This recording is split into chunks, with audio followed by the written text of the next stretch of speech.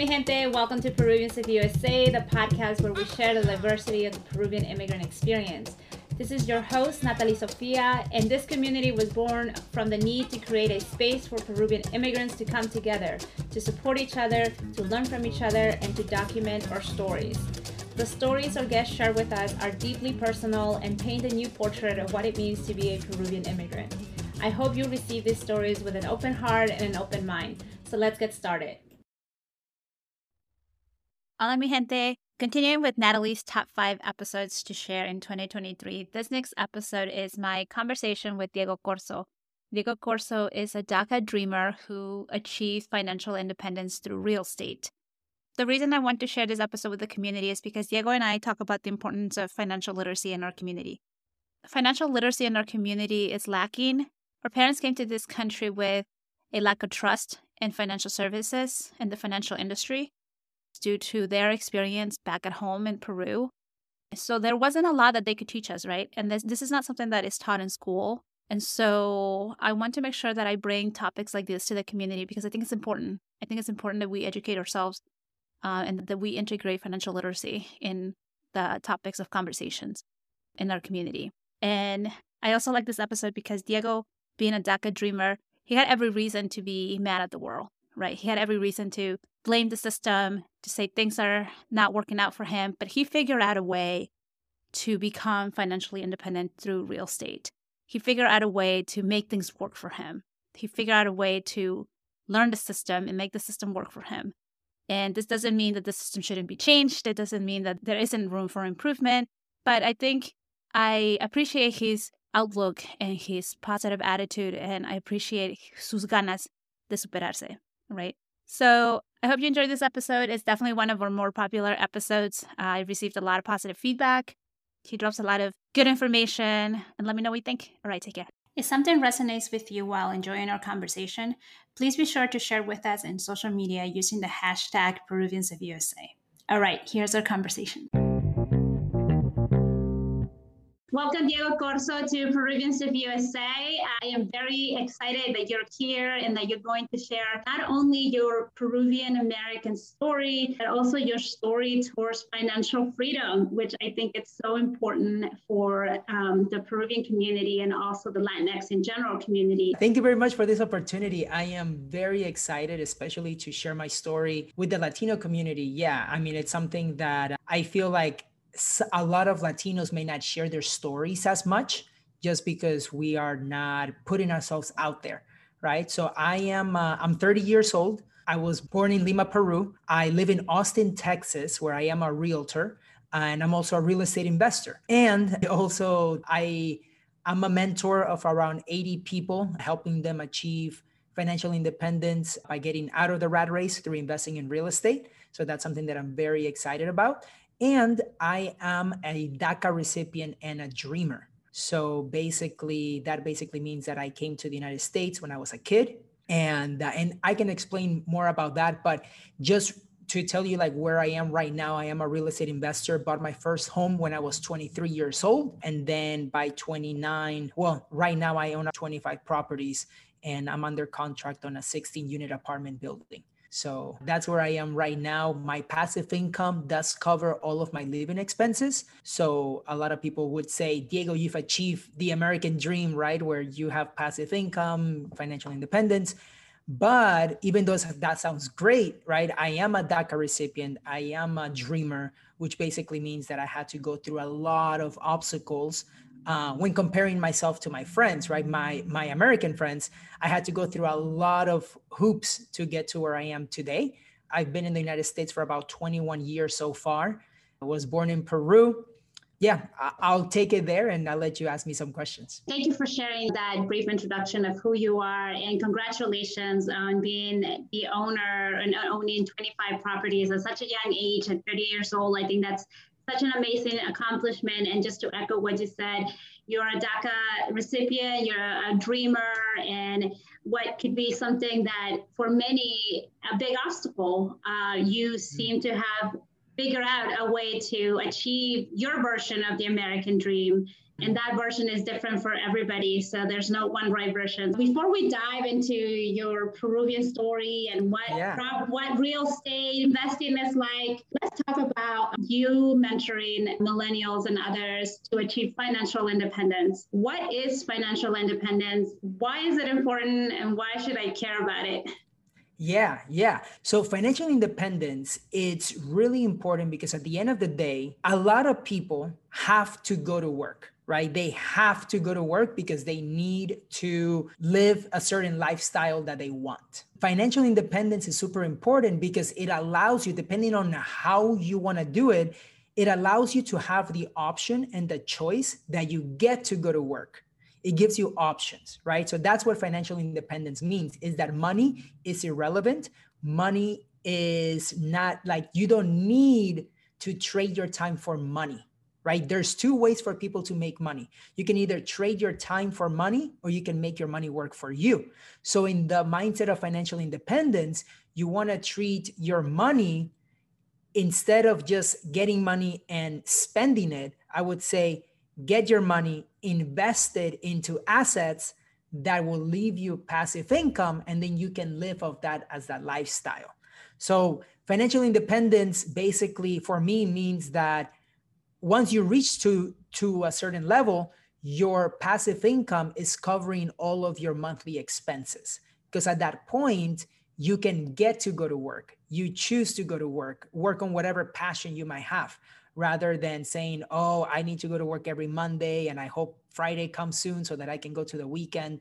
And I hate Mondays because I always have to go to work, right? It's like you have that choice, and that's what financial independence gives you. Yes, financial independence gives you the freedom to pursue hobbies and things you like. I know when I talk to my fellow millennials, everybody wants to change the world. Everybody has some creative pursuit, but they feel limited because money is important, right? Like, let's admit it, money is important to survive. We live in a capitalist country, in a capitalist world. You and I talked a little bit about before the recording of how money sometimes in our culture is thought as the root of all evil, which is misquoted from the Bible. It's misquoted. And then also perhaps talking about money is seen as improper, rude. And I'll share a personal story with you. I encountered financial independence by reading a lot of books. I started with Susie Orman, and that evolved to everybody else in the field. And then it evolved to podcasts. And I learned more about financial freedom and financial independence. And as I learned all this rich information, I wanted to share it with my family. I wanted to share it with friends. I want to share it with my community. And there were moments when I was called, eres ambiciosa. Esa es ambición, eso no es bueno. And I felt shut down. And for a few years, I struggled, right, with that. Like, how much do I share? How much do I talk about? Tell us, is money the root of all evil? No, it is not. It is not. At the end of the day, money is a tool, and you get to choose how to use that tool. And also, money is going to show you how you really are as a person, right? If you're a bad person, you're going to use your money for bad things. If you're a good person, you're going to use your money for good things, right? And I feel like sometimes money is a conversation, especially with the Latino community, that they think that you are like an ambicioso from that perspective, right? Because, oh, you always talk about money. But at the end of the day, it's like, look, I can be talking about money or I can be talking about work. At the end of the day, if you're talking about work, you're going to be working for the rest of your life, and generation after generation after generation might as well use money to make that money work for you for the next future generations, right? I mean, at the end of the day, when I was in Peru, my mom was working at the bank, and then my dad was working at a restaurant, and right. And like, at the end of the day, even here in the United States, the parents are always working, right? It's like, but if we just change our mindset to be like, okay, can I sacrifice for a few years so that I can live off as frugally as possible so that I can invest my money? Then at that point, you can make that passive income. And that's something that for some people, because it's the unknown, because people may not think that this is common, they just think that you're obsessed about money. But at the end of the day, I think it literally goes all the way down to financial education. Financial education is not something that gets taught to us. Like I just like what you were saying with Susie Orman, one of my buddies, when I was in college, he threw me a book, and that book was Rich Dad Poor Dad. So he's like, dude, you have to read that book. I read that book, and in it, I mean, it changed my mindset. It doesn't tell you what to do. It doesn't tell you anything on what to do next, but it just changes your mindset, right? And that's why in the beginning, I said that that book taught me that there's the two ways to make money: trading your time for money or making your money work for you. In that book, there's an example that he says, look, you can buy a car for $20,000, and then you can have your monthly payments, right? You put that down payment, then you have your monthly payments. You're buying a depreciating asset. And then once you're done paying that car, it's not going to be worth what you paid for. But what if you buy a small condo for $20,000, and then that you rent it out, that's going to give you some cash flow. And then you can use that cash flow to pay the car payment. That way, once you're done paying with a car, you still have a property that's still giving you money, and you still bought something for $20,000, right? So I read that book when I was 20, 21 years old, and I shared that story with my dad. This is back in 2011, 2010, when the economy had just we were coming out. Like in Florida, my parents had to declare bankruptcy and all this other stuff. But at that point, when I shared this with my dad, it clicked. And he called me a week later, and he's like, hey, Diego, hay un apartamento like right around the house for $21,000. Should I buy it? And I was in college at that time. And I was like, I don't know. I just read this book. I don't know. Should you buy it? I have no idea. But they ended up buying it. And that was their first rental property. And it all came with a conversation of me explaining to my dad that example of realizing, hey, you can buy an asset and that can pay for something else. And then once you pay that off, you still have that asset. And now, for example, that little condo that he bought back in 2010 or 2011 is now probably worth $50,000, $60,000, if not more. So now it has appreciated, and he's been getting rentals from it. And now my dad owns multiple houses, and that was the beginning of that between him and my mom. That was the beginning of them building their little empire. And then me, when I came out of college, I also started buying some properties. I mean, it was a little bit tough in the beginning, and we will definitely get to that in this part of the story. But I just had to make it happen, and that's what allowed me to be to where I am right now. I mean, what a gift that that this book came into your life in your early 20s, right? For some of us, it doesn't come until our 30s or even later, and then you're like, wow, I've been living. Not maybe, I don't want to say the right way, because I don't think there's a right way to live, but maybe not the most optimized way, right? For what you want to do. And you threw a word there that I want to make sure our audience knows: assets. And a car, you listed as a car not being an asset, but yet a condo or a property is an asset. Can you just define those, the word asset, and I know the other one, liability, for our audience who might not be as versed? Yeah, basically an asset is something that puts money in your pocket when you buy it. A liability, it's something that may depreciate or may take out money out of your pocket when you buy it. So a car is an example of a liability, because you're going to buy it and it's not going to be worth as much when you want to sell it in the future, and you're just paying it down and it's not making you any money. So the idea is, if you have the mindset, right, it's like a lot of people are collecting bills. Like if you ask the typical 35-year-old, is going to be like, hey, how many bills do you have? They're going to tell you, oh, dude, I have my cell phone bill, my insurance bill, my car bill, like my car payments, my credit card bill. Man, like they probably have a lot of other things financed, right? There's so many different bills. Well, what if we change our mindset to, hey, how many assets do you have that can pay for your bills? Right? If you just change that mindset, be like, hey, I'm buying assets so that they can pay for my lifestyle, then at that point, you take actions in a different way.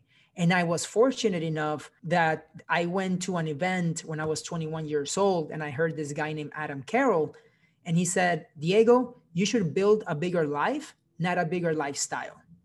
You should build a bigger life, not a bigger lifestyle. And for me, what that meant is a bigger life is based on experiences, is not based on things.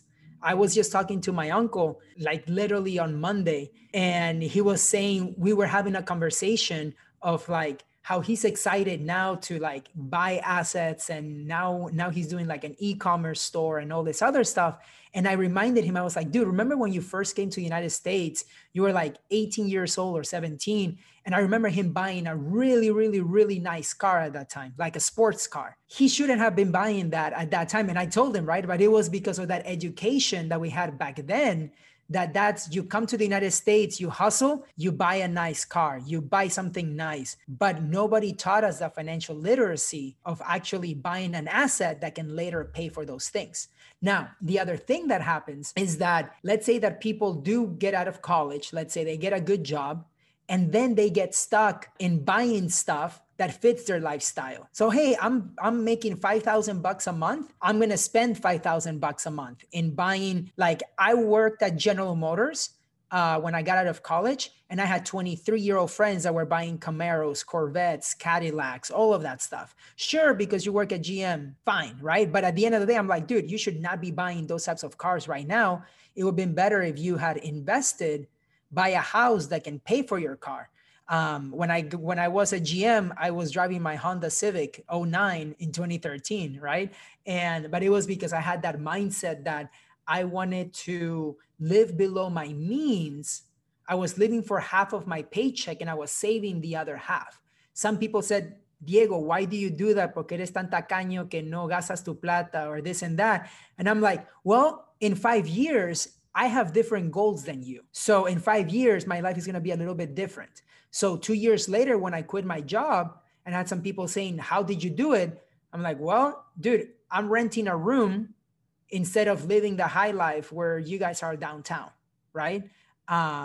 So small things like that. And Susie Orman, right? There's the other guy, Dave Ramsey. He has a quote that he says, if you live for 2 years like most people don't, you can live for the rest of your life like most people won't. I feel like just having that mindset of sacrifice in the beginning is very important.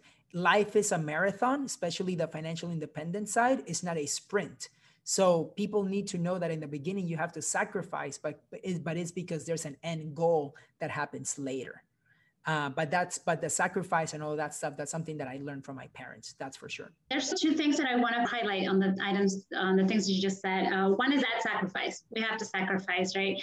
And I think our community is actually, we understand what that is. We understand sacrifice. And for many of us, our parents have taught us also the value of saving, which I want to touch on investing later, which are two different things. And I also think because we have sacrificed so much coming to the US and we have left everything behind in Peru, todo nuestro idioma, nuestra cultura, nuestra familia.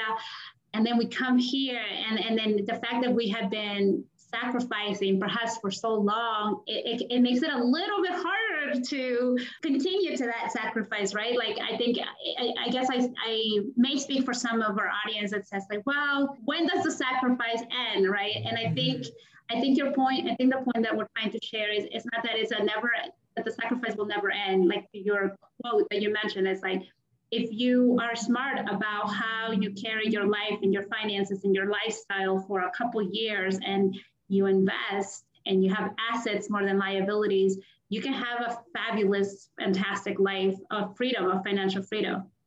One of the things that you also mentioned earlier was financial education, financial literacy. I actually think financial education, financial literacy is a social justice issue. It's a human right issue that we're not taught in school.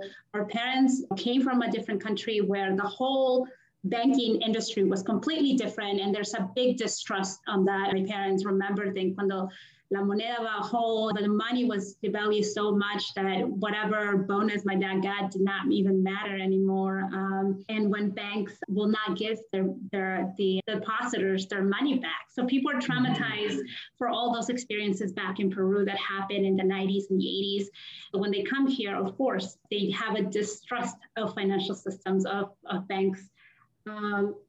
But let's say there's somebody out there in the audience who's like, all right, you convinced me financial freedom, financial independence, financial literacy. I need to understand how all of this works. what is your recommendation of how they can get started? Yeah, my recommendation is definitely in reading the right books, right? You have to read Rich Dad Poor Dad. That will be the first book.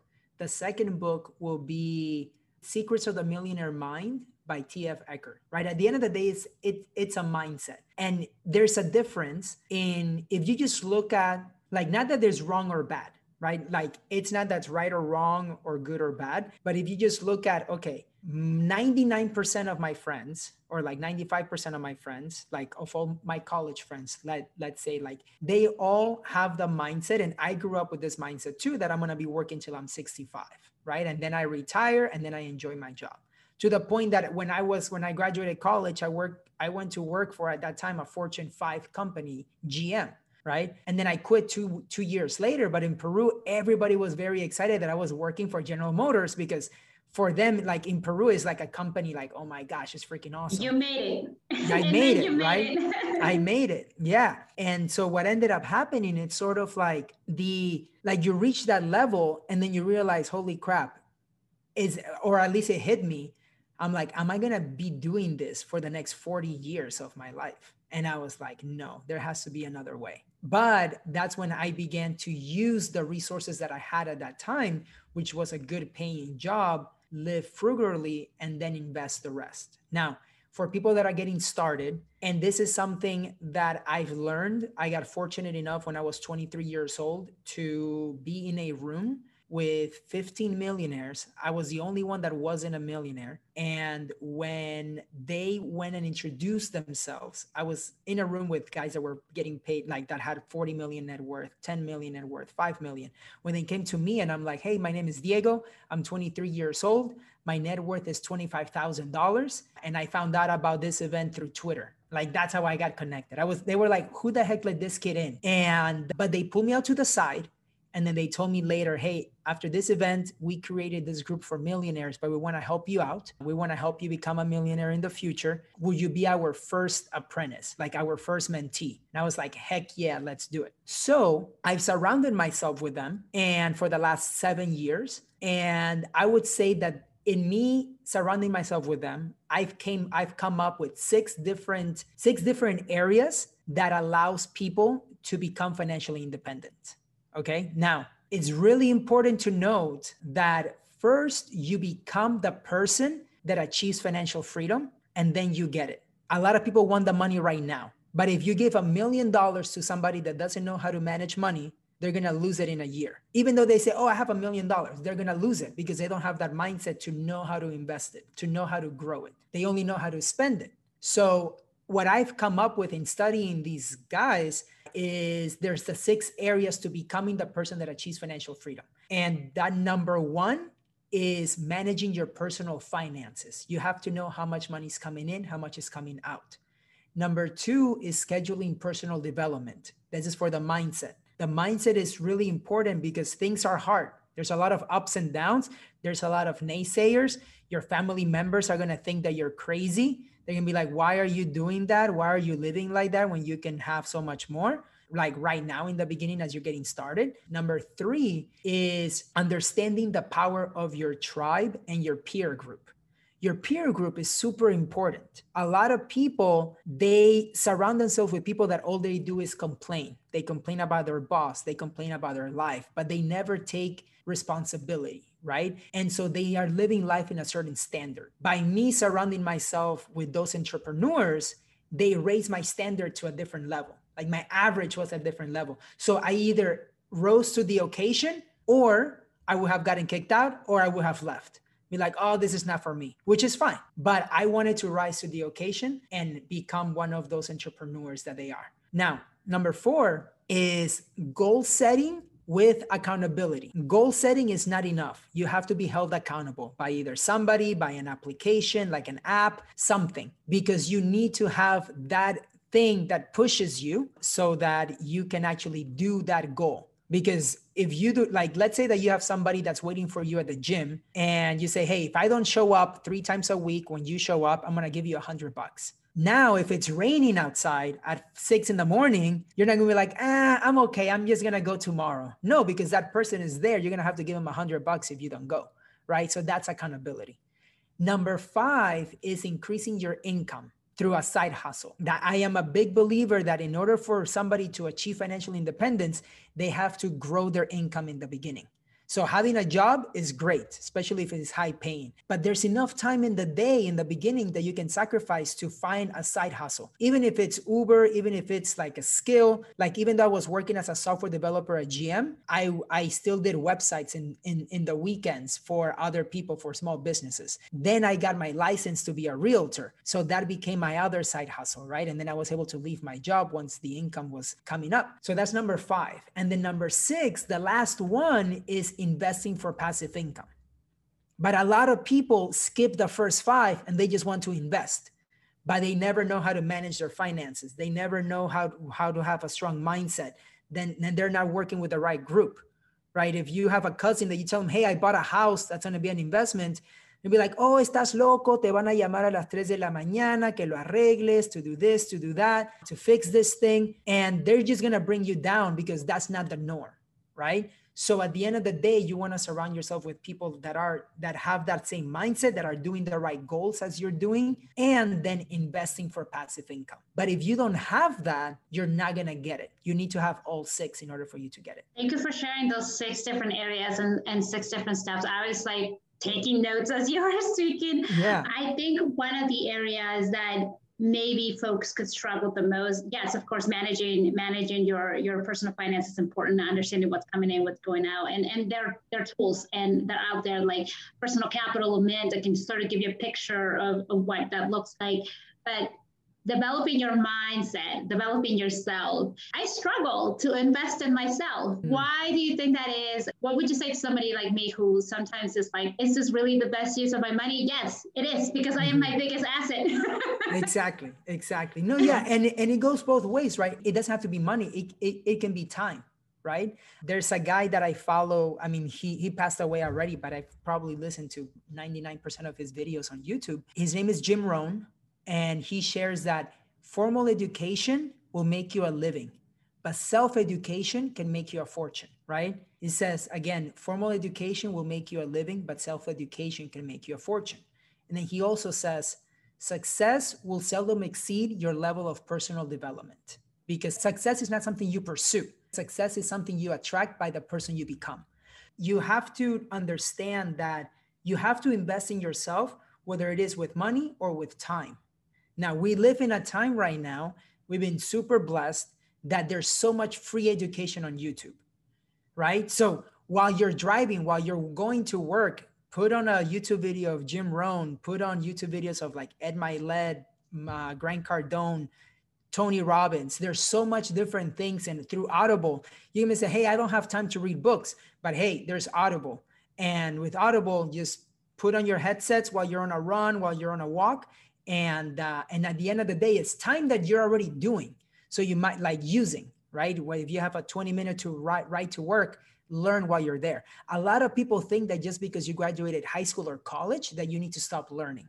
But that's not true. You need to be a lifelong learner. And if you have that mentality that you're a student of life, I feel like that is when you continue to grow. And a lot of people, once they finish college or high school, whatever, they begin to conform and they think that they are done with learning. They're just going to do whatever they're going to do for the rest of their life with their job.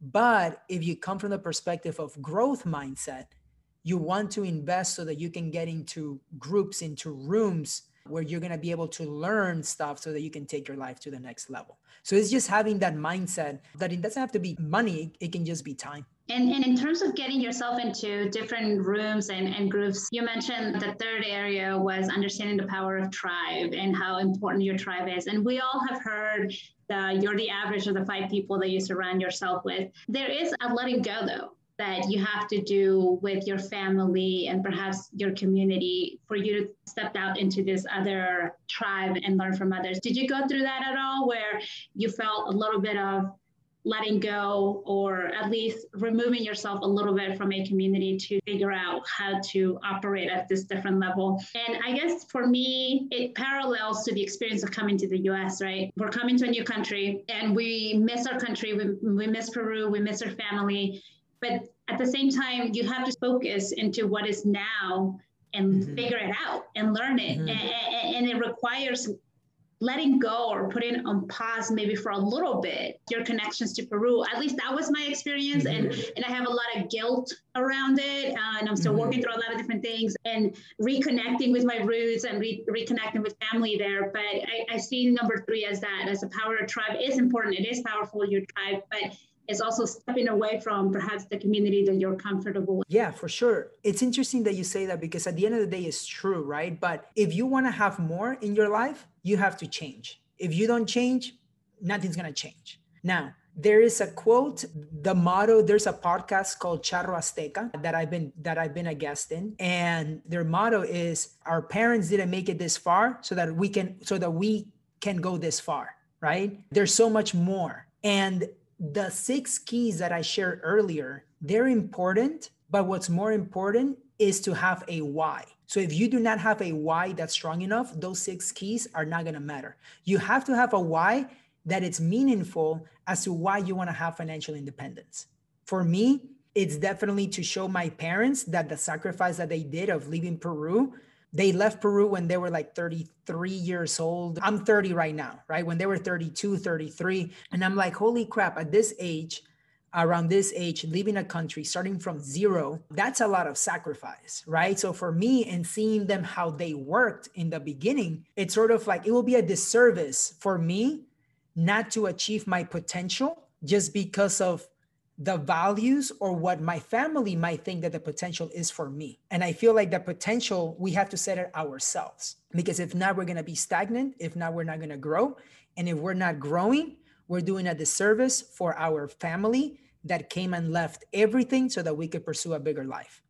Now, we came as kids, right? Like I was 9 years old and my brother was 3. So I got to see a lot of the things that they did, like hearing my mom crying in the bathroom that she was missing Peru, like stuff like that. And those are things that stuck on me, that I'm like, holy crap, I can do a couple of these sacrifices. Like my mom was working at times, like at a gas station from midnight till 7 a.m. And my dad had to sleep outside in the car so that he didn't leave my mom like in a bad area. And then we didn't have the money to drive back home for gas. And then my mom, like to drive my dad back and stuff like that. So at the end of the day, it was those sacrifices stick with you. And it's like, holy crap, there's just so much more that I can do to give back to my parents to show them that it was worth it. I identify so much with your why, because like for me also, my why was my parents did the heavy lifting coming here. Yeah. Let's be honest, they did the heavy lifting. And so now I want to be in a financial position where I'm able to take care of them in retirement, right? Like, and that requires sacrifice, that requires living below my means, that requires investing in myself, so many things, so many of the 6 keys that you mentioned. But you touched on the beginnings of your immigrant story of coming here to the U.S. You came at the age of 9 years old. Tell us, what do you remember about Peru? What was that last day there? How did they tell you, hey, we're leaving? Tell us about coming here.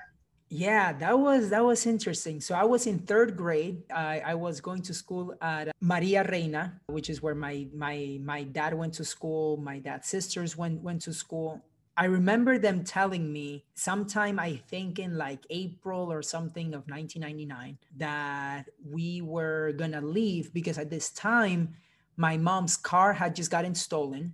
My mom's, like, la asaltaron una vez con cuchillo, creo, y una vez con pistola. So my mom was like, okay, we're done. Let's see if there's something else that we can do. At that time, my dad he had a restaurant and he had to shut it down. It wasn't good. And then he couldn't find a job. So for those reasons, that's why we decided to come to the United States, because we just weren't going to have a good life over there. I remember I was going to school. My dad told me when we were entering my grandparents' house, and then between my mom and my dad, they basically asked me, I mean, they didn't do it because I told them, but they asked me, Mira, would it be better if your dad just goes and then we follow him later? Or we should all go as a family? What would you want to do? And then I told them we should all go as a family. We're one. So then fast forward a few months later, we sold everything that we had. I remember I sold my soccer ball for $3, que eran 10 soles, to my neighbor because I saw that my parents were selling everything. So I was like, well, I'm going to sell some stuff too. So I sold my soccer ball, and then we came to the United States. I started school, third grade again. I didn't know any English. So I came in August. I had just turned 9 years old. We moved to Miami, and I could tell that all of the students were somewhere like Hispanos, Latinos, whatever. And when I asked them if they spoke Spanish, they said no. And then 2 days later, when we have Spanish class, everybody spoke Spanish. And I was like, Tamare, what are they like? Shoot, they just didn't want to like help out or whatever. So I took ESOL. I was in ESOL for 2 years.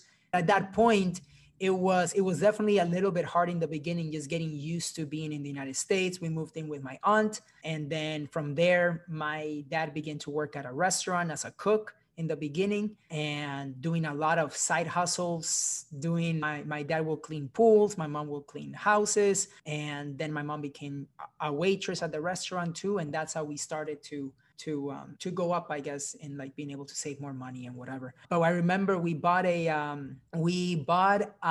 van without any seats, only the 2 front seats in the beginning. And they called them El Tren Fantasma because they didn't know if it was going to work, if the windows were going to work, if the windows will go up or down. I think they bought it for like $1,000. And there were times that like, if you stop at a red light, you didn't know if the car was going to shut down or up. So we call it El Tren Fantasma because we didn't know if the radio was going to work that day or whatever. And I remember like, hey, it's working. Let's listen to music. So it's crazy because like, for example, now I drive a Tesla. And to think about like, I just made that relation like right now, it's sort of like we went from like having El Tren Fantasma to a car that drives itself.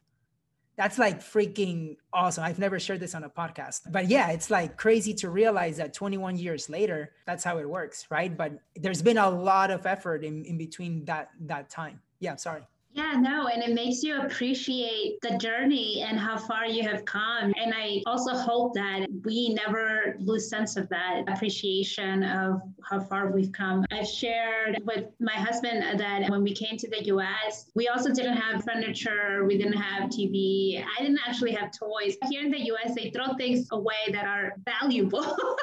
Mm-hmm. So we lived in an apartment complex that people would throw away a coffee table, TV set. And so she got me peluches, like stuffed animals, and she threw them in the washer. She made sure they were like clean, they were like in decent shape that people have just thrown away. Mm-hmm. And those were my first toys coming here to the US.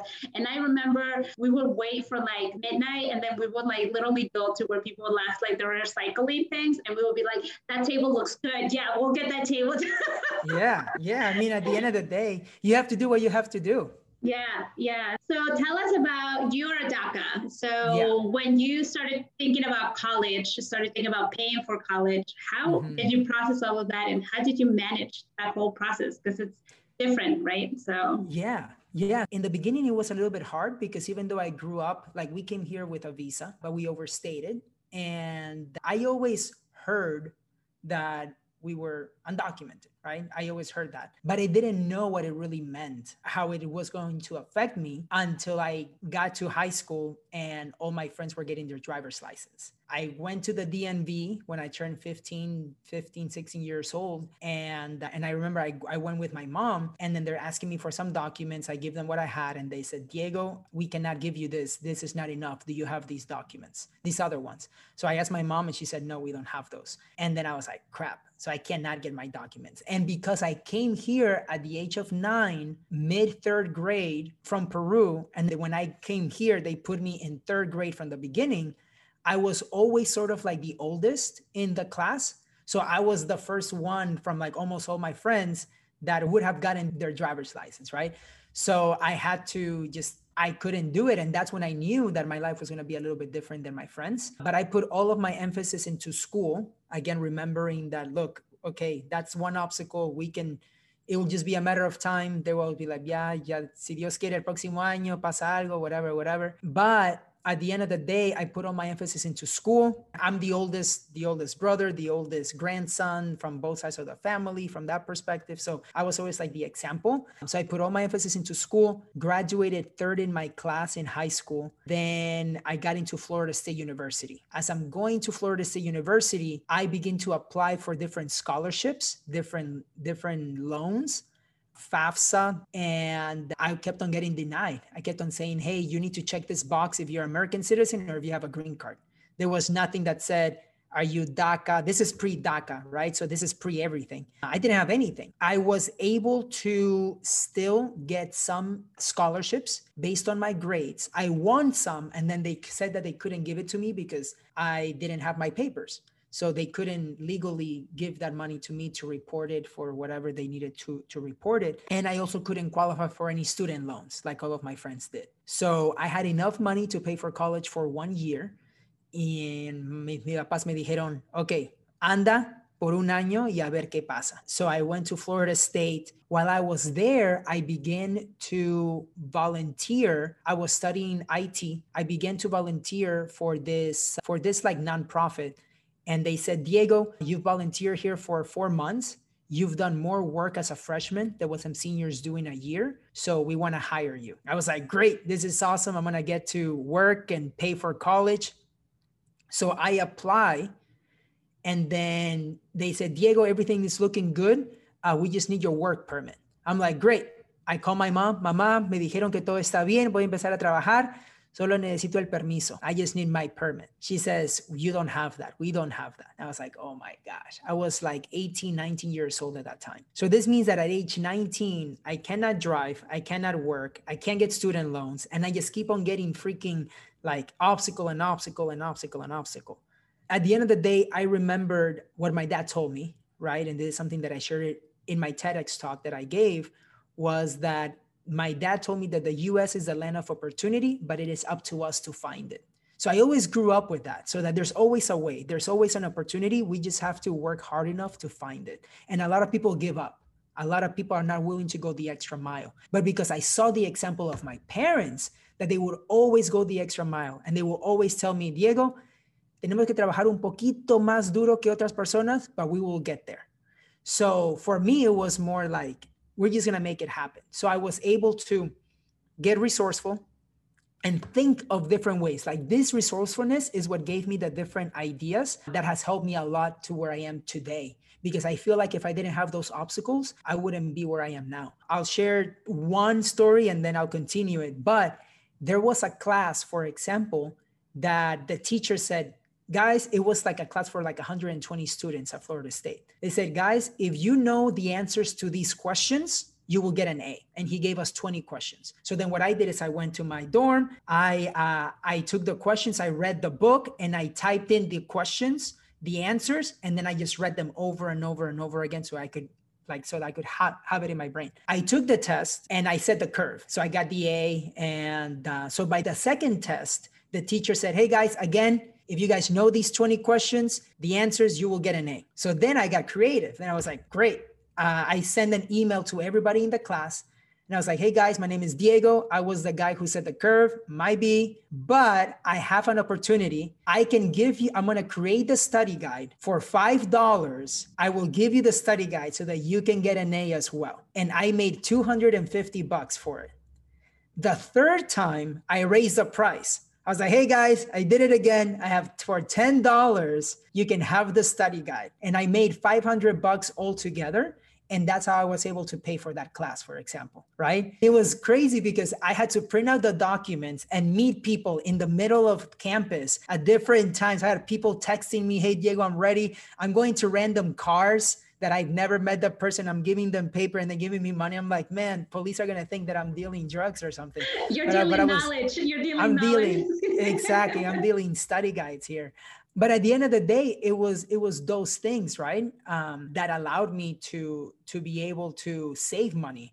When I was a kid, my dad, they didn't have money for like a babysitter. and my mom and my dad were at the restaurant. This was when they didn't own restaurants at that time. Now my parents own 2 Peruvian restaurants in Florida, but they were working there and they would take me to the restaurant. So I would see them working. I was like, well, I was 10 years old at that time. And I told the owner, I was like, hey, si te exprimo toda la caja de limones, can you give me $10? So he's like, sure, for the ceviches, for like the weekend, right? So I would just squeeze lemons, squeeze the limes, and I was making $10 for the whole box. And I bought myself a TV because my parents didn't have the money to buy a TV. And they also, I didn't have the guts to ask them for a TV. So I remember I bought a 13-inch TV and I was like so excited. It was like freaking awesome. I was like 11 or 10 years old at that time.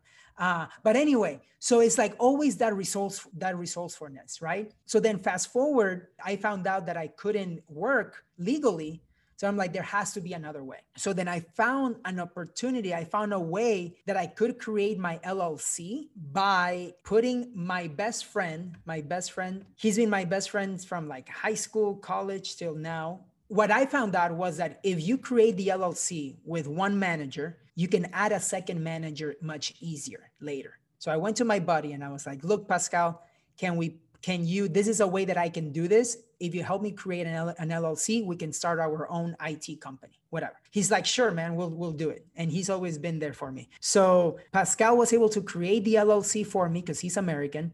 And then later he added me to it. So what I found out is that even though I couldn't work as an employee, Diego Corso couldn't be an employee, companies can pay my contracting company. And then later I could take that income for myself. So that's how I was able to pay for college, by me doing websites for small business owners, nonprofits, and all that stuff. And that it was hard because I couldn't drive, but I still had to have meetings. And this is pre-Uber, pre-Lyft, pre-everything. So I remember my bike was my only mode of transportation. And I literally had like a suit in my backpack and I had to drive my bike 5 miles, whatever, to meet with these people. And it was like summer. So it's like, it's hot, I'm sweaty. I parked my bike in the back of the building, dry off with my towel, change into my suit, walk into the front of the building. I just had to do what I had to do to make it happen. That was a lot of my life until DACA came. And then I was graduating college.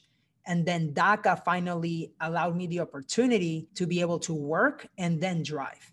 Again, I had to get creative because my documents were taking forever to come. But GM had already told me that I was going to start here in Austin, Texas. So I said, F it, like I'm going to go to Austin. I rented a room. I graduated with 2 bachelor's degrees. And so GM gave me the opportunity, like they hired me on the spot because they saw that I had real work experience because I couldn't legally work. I had to create my own company. So they were like, wow, Diego, everybody else were talking about what they did for their schooling and their studies. And you actually have conversations with clients and this and that. I was like, yeah. So I moved to Austin. My papers were taking forever. I managed to convince some executives at GM to hire my company for the time being so that I could work as a contractor. At that point, I couldn't even drive yet. So I'm moving to Austin where I don't know anybody, can drive, can work legally as myself, but I was able like to buy my bike.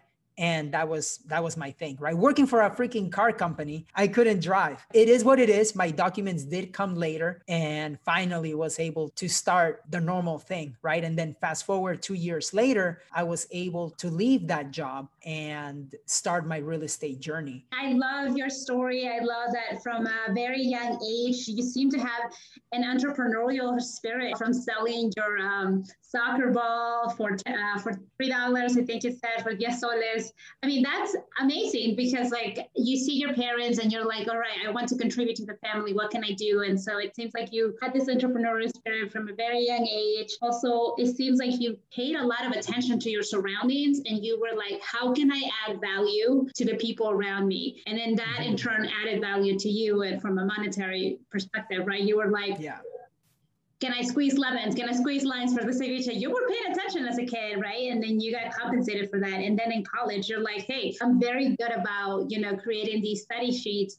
I can sell them. So I just wanted to highlight those 2 things and also highlight that how America here in the US, the system values business owners more than they value employees. And that is one of the reasons you were able to create an LLC. There's like a path for you to create an LLC and get compensated that way and not as an employee. And I don't want people to miss this point because I think it's important and it ties to like the whole financial independence conversation that we had earlier, right?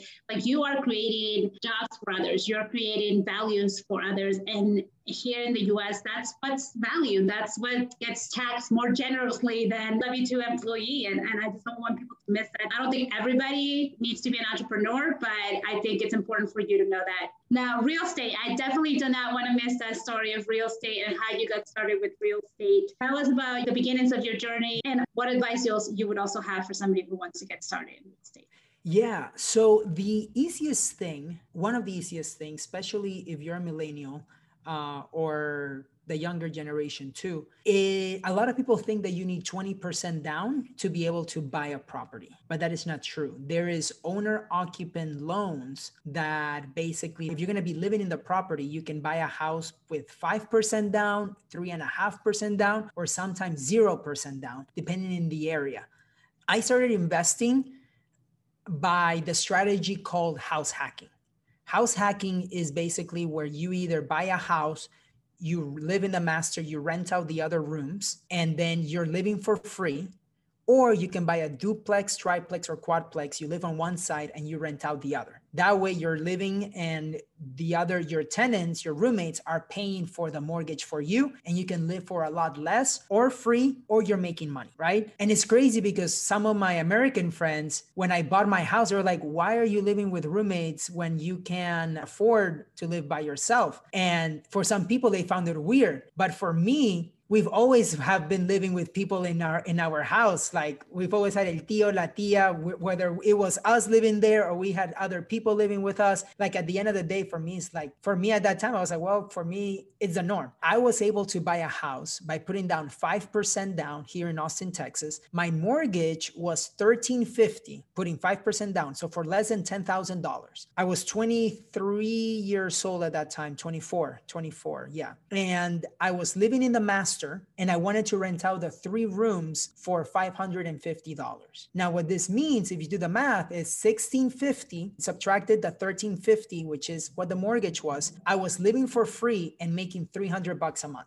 That $300 a month paid for my car payment for my Honda Civic at that time. And so I was living for free, and I was making, I'm always as transparent as possible. So I was making $60K, $59K at General Motors. So I was living for free. Now, I didn't have the luxury to get into student loans and also to get into credit card debt because I couldn't get in that because I couldn't qualify, right? But I had to work my butt off to make it happen. I was riding my bike and working and doing websites. Like I graduated with 2 degrees in less than 4 years and still being able to work full time doing my business stuff. So I worked a lot. But it's like a lot of things that I also sacrificed in the beginning, where all my other friends may have, like, we got the same job. One had $50,000 in student debt. I did not. Now, fast forward years later, that was a blessing in disguise. A lot of people be like, oh, this is so unfair. My friends have it so easy in college. Yes, but now I get to have that advantage, right? Because I had no student loans and no credit card debt, and I was living for free. And my car payment was getting paid by other people. The only expenses that I had for myself was food and the fun that I wanted to have, because my living expenses are getting paid by other people. And so that allowed me to save more money. And then I repeated that process again and again. So I moved out of that first property, moved into the second property a year or 2 years later with low down payment, again, with 5% down. And I put a roommate in the master bedroom. So now this asset is making me $1,000 a month and living for free in the second property. So then it got to the point that I did that again, and then I didn't need to work at GM anymore because my living expenses, and then I got my license to be a realtor because I wanted to learn about the real estate market. Then it got me to the point that I was making more money part-time as a realtor than I was making at General Motors. So then that's when I called my parents and I was like, hey, I know that I went to school for IT and I'm the first one working in a Fortune 5 company and all of this other stuff. And I could have an amazing career, but I don't want to. I'm going to leave General Motors. I did it and I haven't looked back.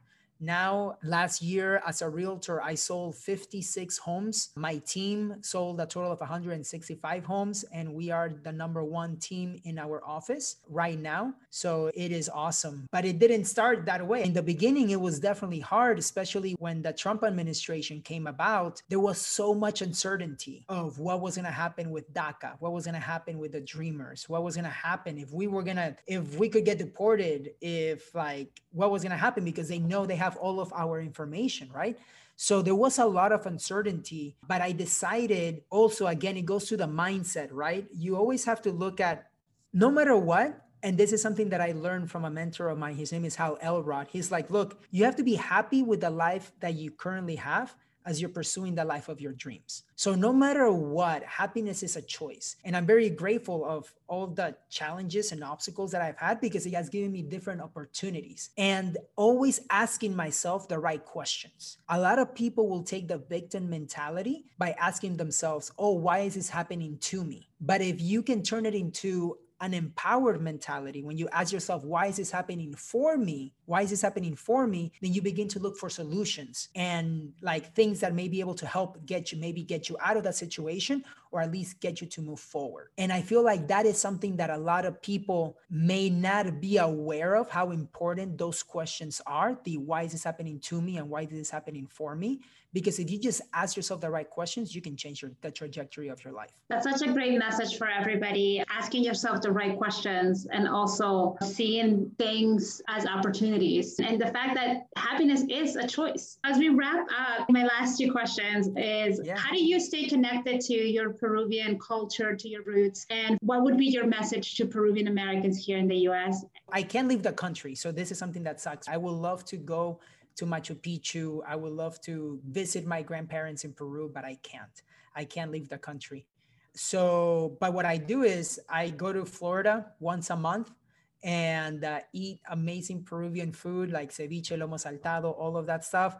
As Peruvians, we like to party. So we're literally like, I'm flying on Saturday, and we're going to have a live band at the house, and we're going to be partying. For me, the roots of spending time with family, we have a very close relationship with my parents, with my brother, with my whole family. So that for me is really important.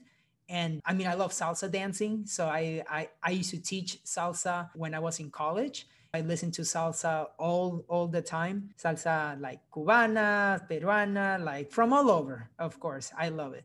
At the end of the day, that's what I do to stay with those roots. And then talking with my grandparents, of course. But then for the Peruvian Americans that are here, I would say, look, there's been a lot of sacrifices that our past generations have done, and just think that it will be a disservice, like I mentioned earlier, to be complacent, to not play to your potential. There's a guy his name is Grant Cardone, and he says, success is your responsibility, your duty, and your obligation. Now, you don't have to be as obsessed as that guy is, right? But you just have to be aware that if you can become more and you're not becoming more, you are not achieving your true potential. For the people that sacrifice, like my parents sacrificed, they had to learn a new language. They had to not see family for years. They had to start from scratch. And I feel like you will be doing a disservice to them if you are not achieving your potential. If our audience wants to connect with you, I know you mentor on becoming financially independent. How can our audience connect with you and learn more about everything that you're doing? Yeah, they can follow me on Instagram at Real Diego Corzo. Aldo Corso, the soccer player, he's family. So Real Diego Corso. And then my email, info@Diego Corzo, and they can go to diegocorzo.com. If they do want to learn about the Rat Race to FI mastermind group, they can go to ratrace2fi.com, and they can follow me on that too. At the end of the day, I'm here to help out the community. They can check out my TEDx talk too on YouTube. I look forward to connecting with as many Peruanos as possible through here. Yeah, and I definitely want to encourage everybody to listen to the TEDx talk.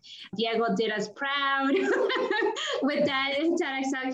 Diego, it's been a pleasure to talk to you. You're such a orgullo peruano, vales un Perú.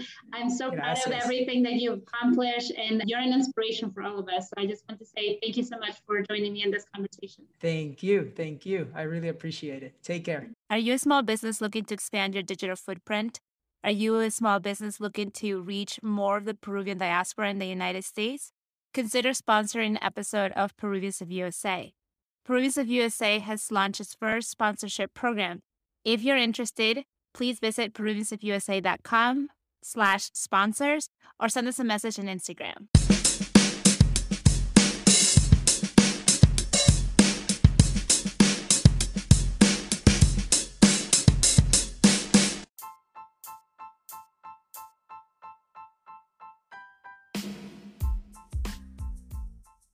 Thank you for listening to Peruvians of USA. If you like the show, be sure to subscribe and review on Apple Podcasts. It lets other Peruvians find the show. If you want to hear more from me, you can follow me on Instagram at Peruvians of USA. I'm looking forward to connecting with you there. All right, talk to you soon. Ciao.